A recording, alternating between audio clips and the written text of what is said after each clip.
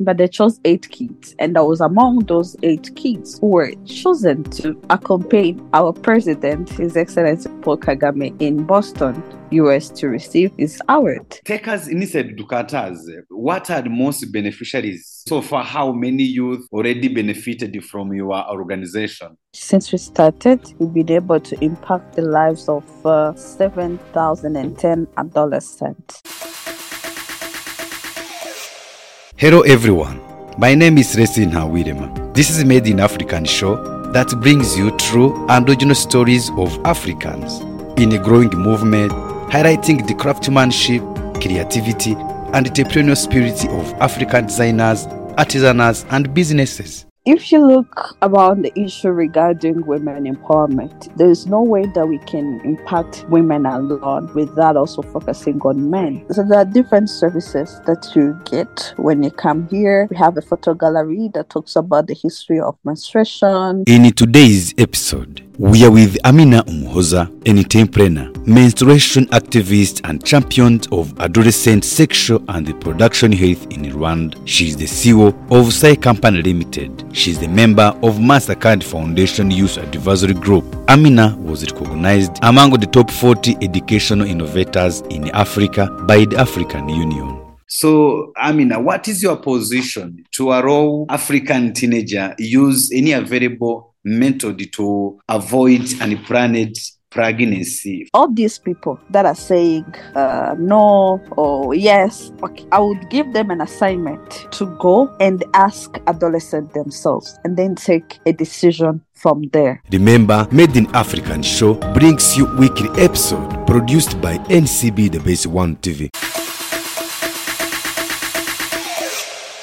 Thank you very much, Amina, for being with us in Made in Africa podcast. We are very honored. I'm very excited to host you. And I hope our viewers and listeners, they are also excited to listen more about you, your journey, the woman, African woman being a champion. So, Amina, to start, can you introduce yourself? Let our listeners and the viewers know who is Amina Umuhoza. Thank you so much for introduction. I'm also honored to be part of this conversation.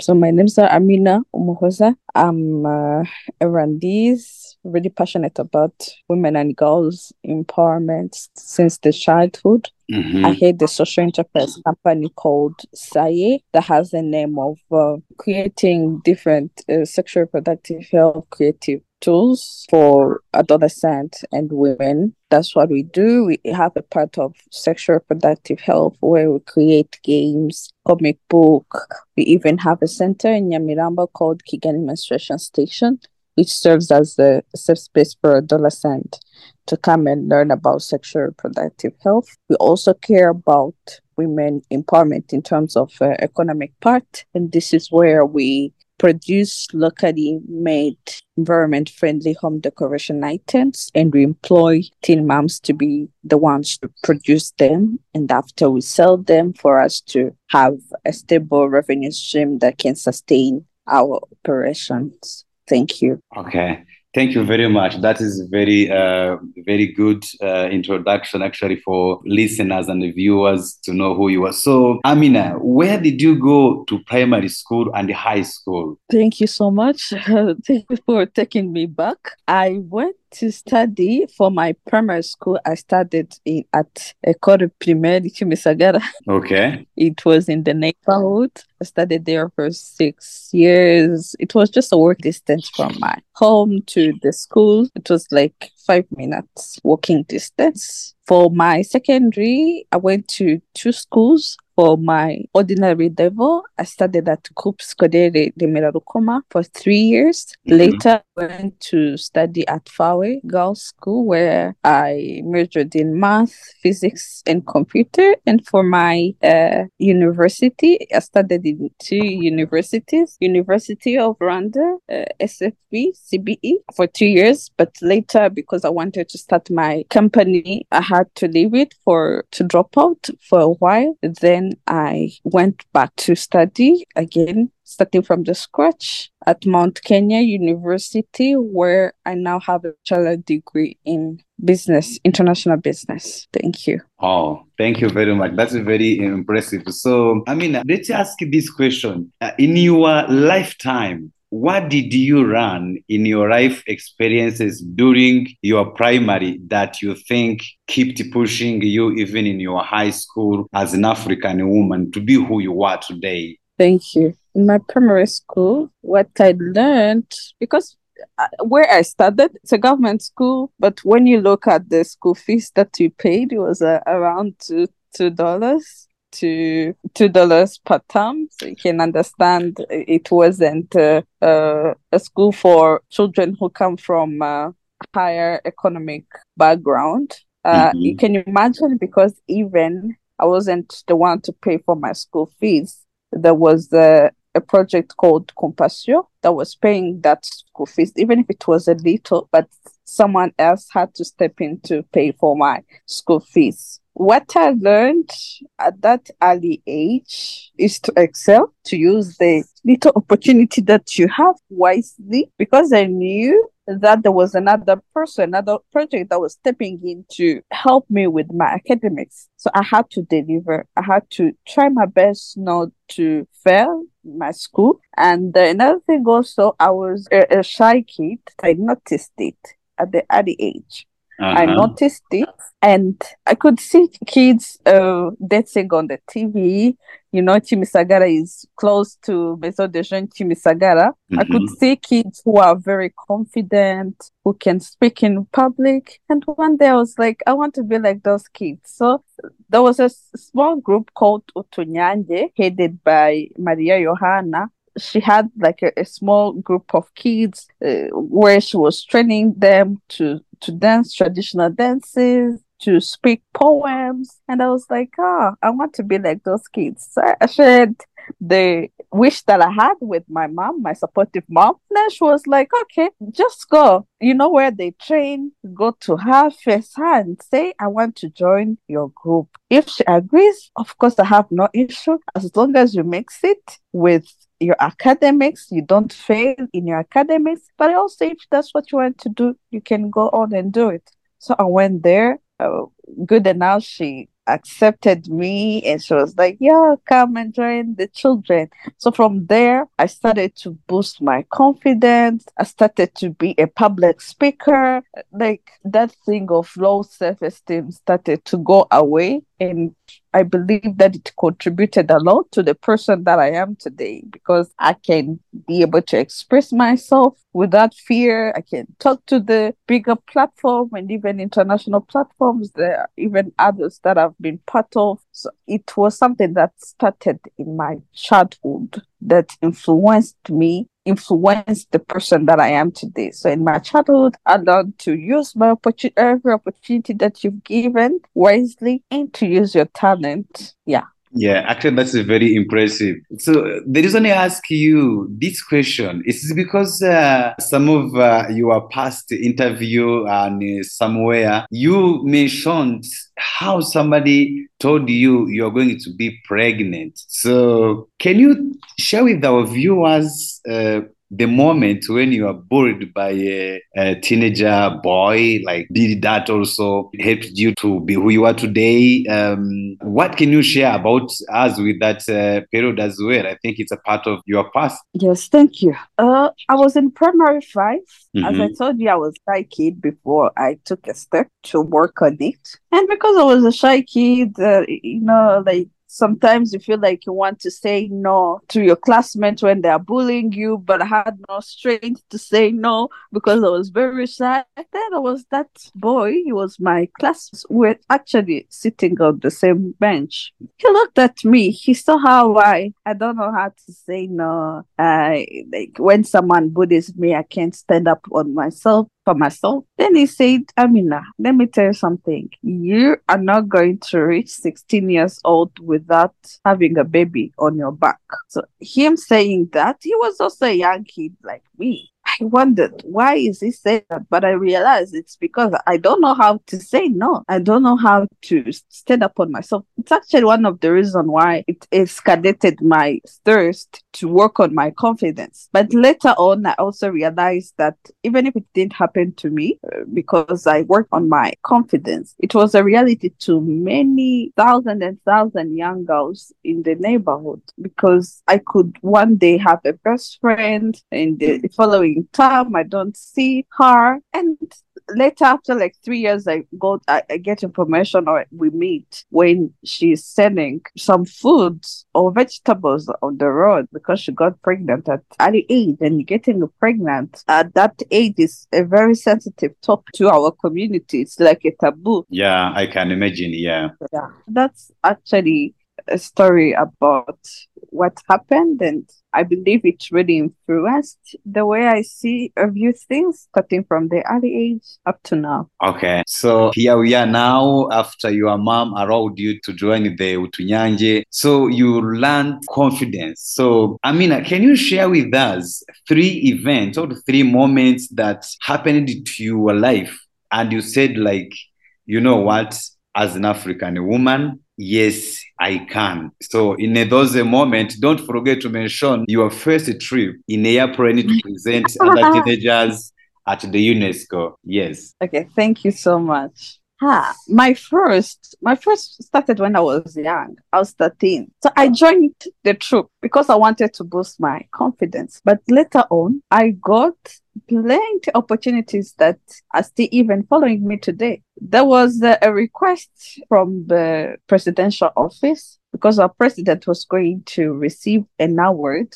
that he takes care of kids. It was an award from UNICEF. So he had to travel with a group of children. Utunyanja was nominated. And after being nominated, Utunyanja had to choose 8 kids. Who were very many, but they chose 8 kids. And I was among those 8 kids who were chosen to accompany our president, His Excellence Paul KAGAME, in Boston, US, to receive his award. It was my first time to travel in an airplane, and I was even the first person in my whole family to be able to travel in the airplane. So it's a blessing that started at the early age.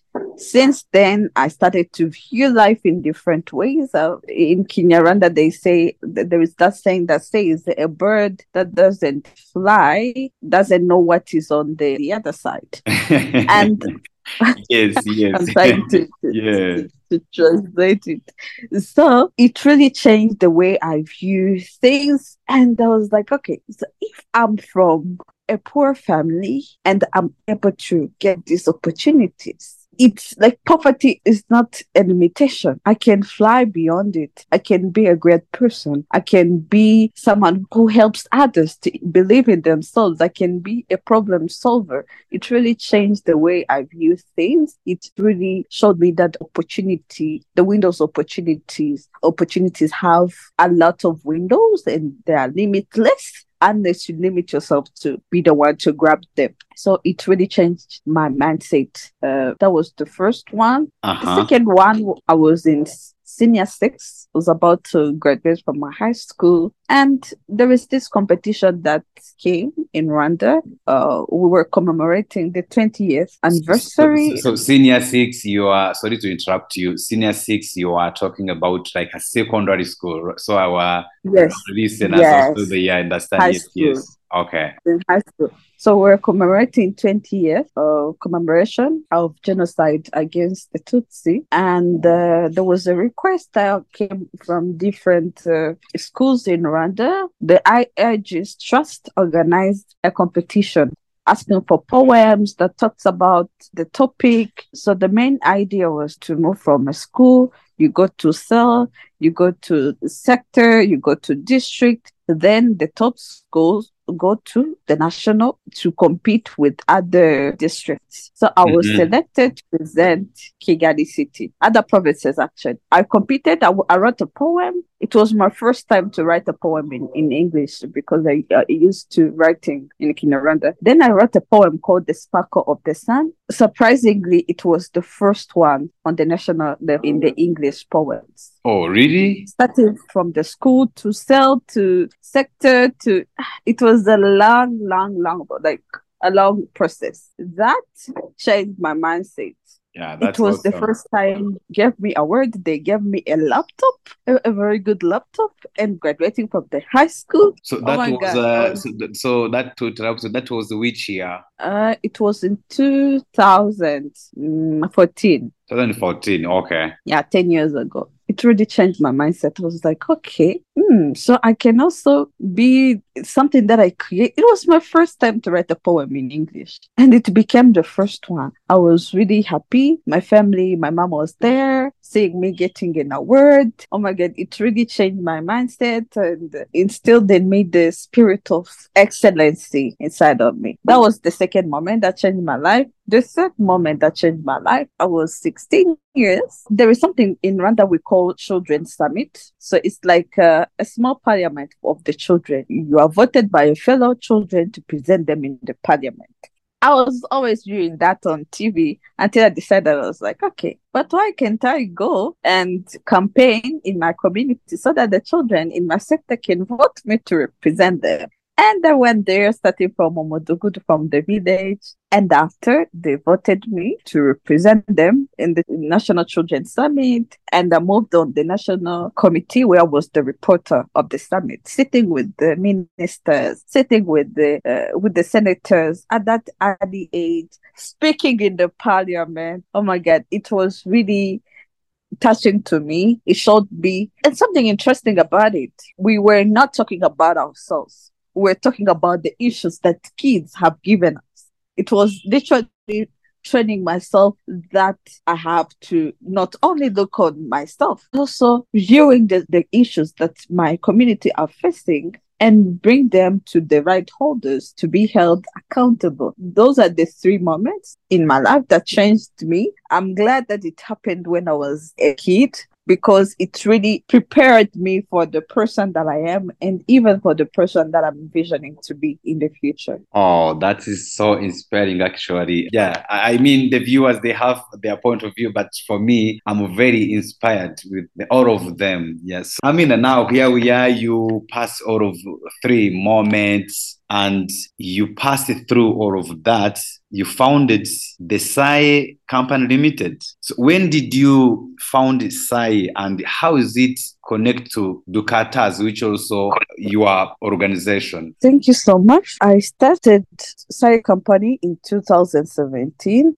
This year we're going to be celebrating 7 years of our establishment, and where it is connected to Ducatas. Actually, Ducatas, let me tell you a little bit about it. So SAYE is a social enterprise. A social enterprise means we do social activities where we don't get paid, but we also have the business part. In introduction, I talked about how we produce locally made home decoration items that are environment friendly, and we sell them in the shops, for hotels, for individuals who want to decorate their homes, for gifts, things like that. For the social part, I told you that since the childhood, the issue regarding sexual reproductive health and teenage pregnancy was on my heart. So we spend much of our time for the social part, training, preparing games, different creative tools that fights against teenage pregnancies and the stigma around menstruation, to be specific. So the social part of our business, we've given it a name because it's a program. So that program is called Ducatas. So it's one company that has the social part and the business part. And our social part, we gave it a name, which is Ducatas, and our business part, we gave it a name, which is SAYE Home Decor. So that's a brief about it. Okay. Actually, it is very interesting because I have so many questions, and some of these questions they have, some of the viewers and the listeners, they was like, we can't wait to learn more from her. Take us inside Ducatas. What are the most beneficiaries? And so far, how many youth already benefited from your organization? Thank you so much. Since we started, we've been able to impact the lives of 7,010 adolescents from all the provinces of Rwanda. And their age bracket starts from 13 to 23 years old. Okay. So are beneficiaries or women, boys? What are most beneficiaries? Some viewers, they may feel like because you are women, you're much more focused to empower women. Is that true? Thank you so much. If you look around the issue regarding women empowerment,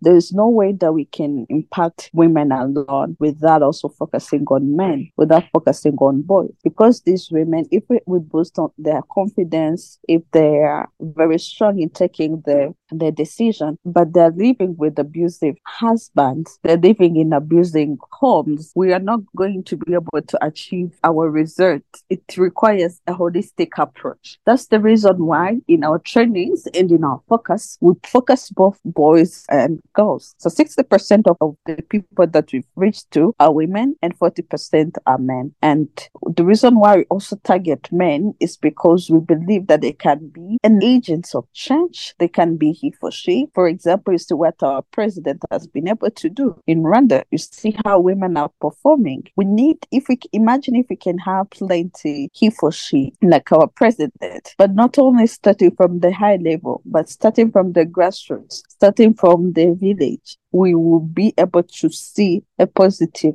change. So that's the reason why, for us, we don't believe in one-way empowerment. It requires our collective efforts for us to be able to achieve the future that we are envisioning. Okay, that is very reaching somewhere because, as you said, there is no way women can move alone. There is no way men can move alone. So now, SAYE initiated Kigali menstruation station or a center for adolescents to learn more about sexual and reproduction health. Can you share with us this idea and how this idea is working so far? Thank you so much. Part of things that our adolescents that work together have asked us or envisioned is to have a place where they can come and learn about sexual reproductive health without being stigmatized. And this is where the idea of creating a center that can be like a one-stop center for information regarding sexual reproductive health and mainly menstruation, because menstruation part is underrated when we talk about the wider topics that are inclusive in sexual reproductive health. So with our Swedish partners called My Period is Awesome, we've established Kigali Menstruation Station in 2022. So the station is in existence for 1.5 years. We'll be celebrating the second year in May. So there are different services that you get when you come here. We have a photo gallery that talks about the history of menstruation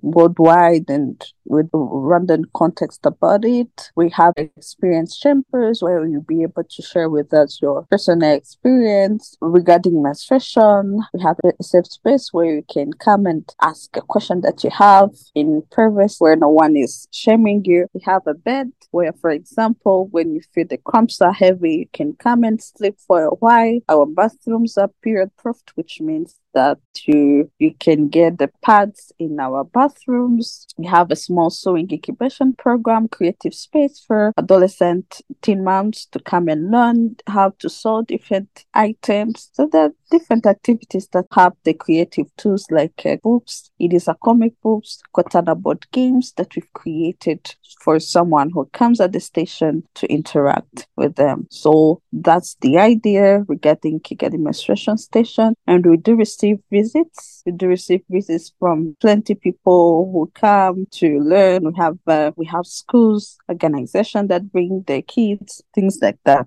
From the Kigali menstruation, it's very interesting because there is another woman who was saying it would be a shame if an African woman is reached the period and is not able to find the surprise. So I think for our viewers and listeners, they are very inspired and ladies, women who I would mention that after, but I just want to say it so now they know if they want to join and they want to be part and benefit from that center. So, Amina, what is your position to allow African teenager use any available method to avoid unplanned pregnancy? For example, some people, they support some available methods. Some other people, they don't support available methods. Some people even they mix with the religion. So what is your position? I'm sorry, but my answer is going to be some people can say that it can sound political, but my answer to this, all these people that are saying no or yes, okay, I would give them an assignment to go and ask adolescents themselves and then take a decision from there. You're seeing high rates of teenage pregnancies, and these are the kids. Sometimes they even give birth like 2 times before the age of 18. So if we've seen the method that we've been having for the years is not working, maybe it's time to combine with other measures to see if we get a good result. If we say that 20% of adolescents get pregnant, 1 in 5 girls get pregnant before the age of 19. This is a big number, and the numbers are not going below, despite different methods that are being put in place. But you're seeing that number going up. This issue is not only affecting the teenager, but even the kids that they give birth to. There are kids giving birth to other kids, and these kids, you find them like they're having malnutrition. So it's not something good. It's not something good that we can be proud of. So I would, if I was the one to take a decision, I would put together, especially the teen moms and other adolescents, and ask them what they think they hear on this. And then I take decision. But not taking decision based on the culture, taking decision based on the religion, taking decision from different parts. But I would hear what adolescents themselves are saying without influencing them. From there, we can be able to draw and get a concrete decision about this. About most of the time, our issue is that we think for adolescents, we think that they are very young to decide for their lives. We think, but they're getting pregnant and the numbers are going high. So if we don't listen to them first and understand what they think about this, most of the solutions that we are putting in place are not going to give any result. So that's my take on it. You are definitely right. Why don't we ask the question to the beneficiaries or the vulnerables?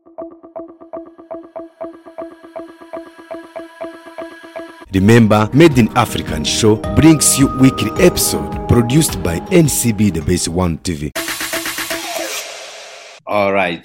Thank you so much, Ms. Umuhoza, Amina, to give us the time. Still, I'm very honored and excited to host you in a Made in African podcast show where we bring very unique and true stories. So I want to ask you a question. There are some words people, they talk in Africa. They say like, don't allow teenager know the condom, like some words. Don't talk about condoms in front of teenagers. Don't talk about abortion in front of teenagers. To you, do you think, according to technology, is everywhere? Even if you don't talk in a class, they will see it on YouTube or they watch it on Google. So to you, do you think is it a time to talk and everything, or people should not talk these such words in front of teenagers? Thank you so much. By giving the experience of Rwanda, our government is not against us teaching about sexual reproductive health, because there is even, it has even been instilled in schools, even if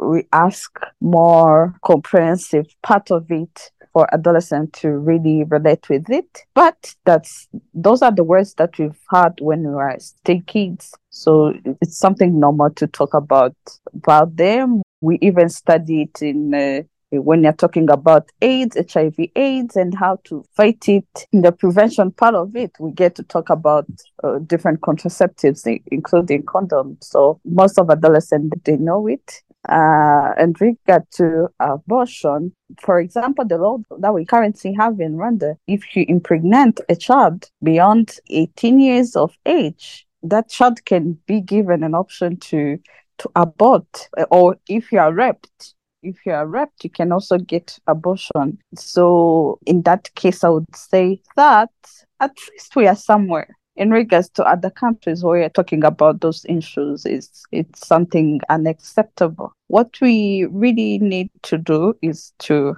create more awareness about it and to let adolescents to hear what adolescents are asking us as a way of informing our decisions. Okay, that is very makes sense. I know some of our viewers, some women in Africa, they are putting their feet into your shoes, thinking who you are. Now, everyone will ask like the question, how is Amina when you meet new people? How is you? How do you behave when you meet new people? Nervous? How do you behave? I would say that I'm a combination of introvert and extrovert. Most of the people who know me on the social media or where we meet me talking about the work that I do through SAYE, they think that I'm extrovert.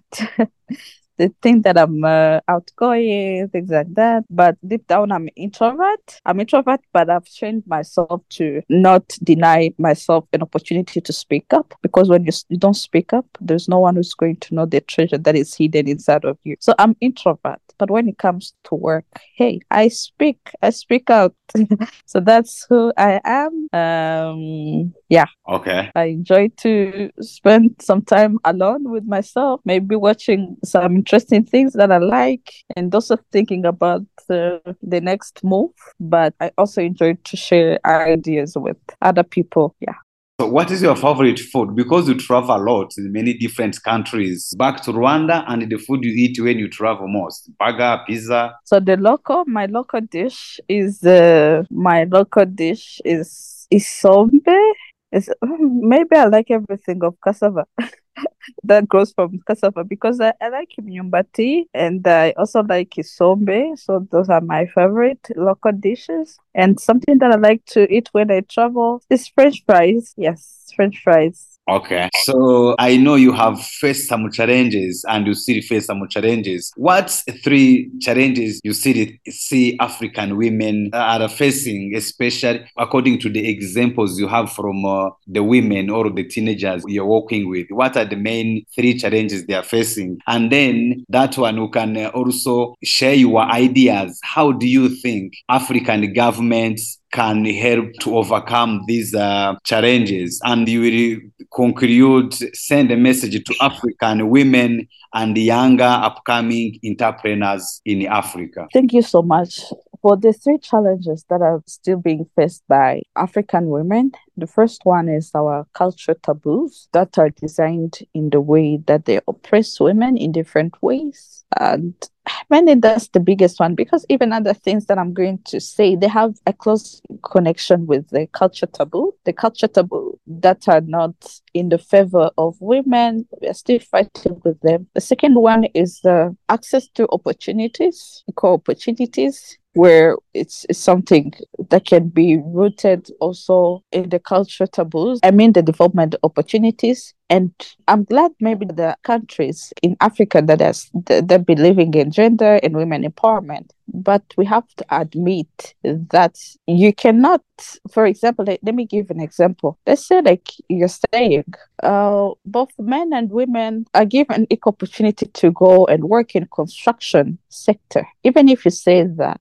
men are going to be more, you're going to get like 1% of women going there because you're giving opportunities, equal opportunities. But what have you done to empower them? If we are not empowering our women to join civil engineering, and then after you say, so you just come and compete. You cannot, the people who are supposed to compete on the market are the ones that have close relationship to the capacity, intellectual capacity, skills. So there is no way that they're going to bring those 2 people who have different skills, different level of skills to come and compete. Before giving an opportunity, equal opportunity, everyone has to ask themselves, what am I doing to empower both genders to be able to reach a point where they can compete on the market? And if we also have that 1% of women who are able to, who have the skills and eager to grab the market, what are we doing to them? We are viewing them, they are weak, this one is going to get pregnant and then leave the work, things like that. We are starting to project our fears and negativity to them, which is really not promoting the gender equality that we are talking about. So before giving equal opportunity, ask yourself, take a step back and see, what am I doing trying to empower both genders to reach a point where they're in harmony to compete on the market. And when they reach there, I don't have to project my fears and the negativity to one gender, because it's going to create the toxic market on one gender. So that's the second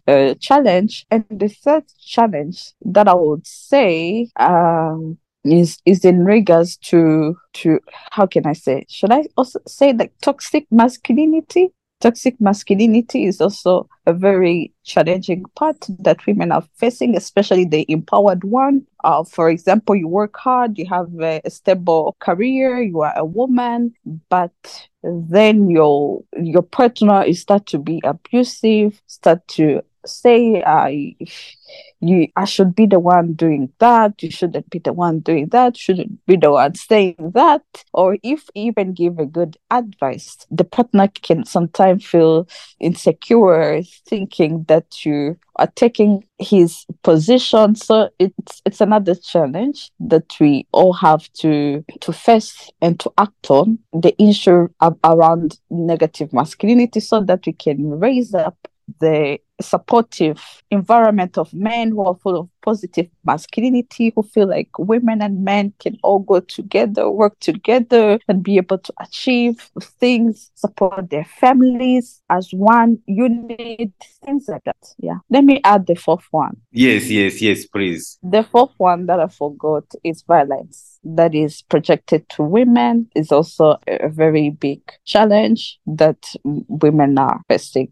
So the message, as you also asked me to give a message to... Before we give you the message to the women, so what do you think African governments can do to overcome some of the challenges? Do you think anything can happen? Especially, especially so you working in you have a new role. By the congratulations for your new role in the JCI. Is it JCI, right? Yeah. Yes, JCI. You're right. So now you connect with so many people from all over Africa. And I didn't go through your background, how you have been selected among African women. So now your role allows you to talk to other people. So what do you think African governments can do to tackle these challenges? Thank you so much. The first thing that I would challenge them to do is to stop taking decisions with regards to women without having women on the table, because there is no way that you can try to feel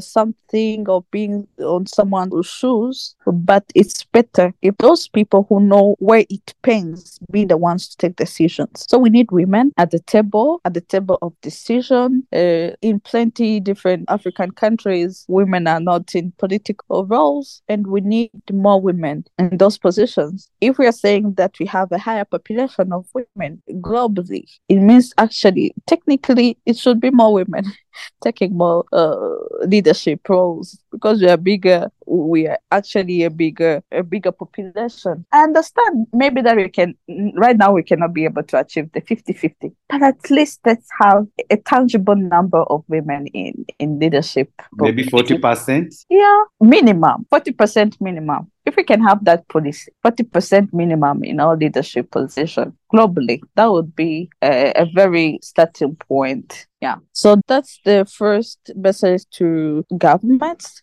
of Africa. And another one also is of course, listen to them. They have to take time and listen. Sometimes they can take those decisions when they are sitting in their offices. But if they can go on the grassroots, for example, if you're raising an issue regarding the violence against women, they go and themselves take like one day per week and sit with the victims themselves, and sit with those people who have faced the violence. I'm sure that they would come with different decisions than the ones that they were taking for listening to women. Amina, thank you very much. We really appreciate. Thank you for your time. I hope our listeners and the viewers, they are already inspired to have you, and we can't wait to host you in our future podcasts and future episodes. Thank you so much. Thank you so much for giving me this opportunity. And the message that I want to also give to other women is to dream big, vision the future that they wish to have, and take part in creating that future themselves without waiting for another person. If you do that, you're also going to get thousands and thousands of people who believe in that and who are ready to support you to go forward. Thank you. Thank you so much. And ladies and gentlemen, women in Africa, younger people, younger generation, young entrepreneurs, we hope you enjoyed. You can always go online, you go on Instagram, you search Umuhoza Amina. You can always go on Google, search, access all activities they do, and you can always reach to her. Thank you, Amina, and have a good day. Thank you so much. Have a good day too. Thank you for listening our episode. See you next time with your host, Celestina Wirema.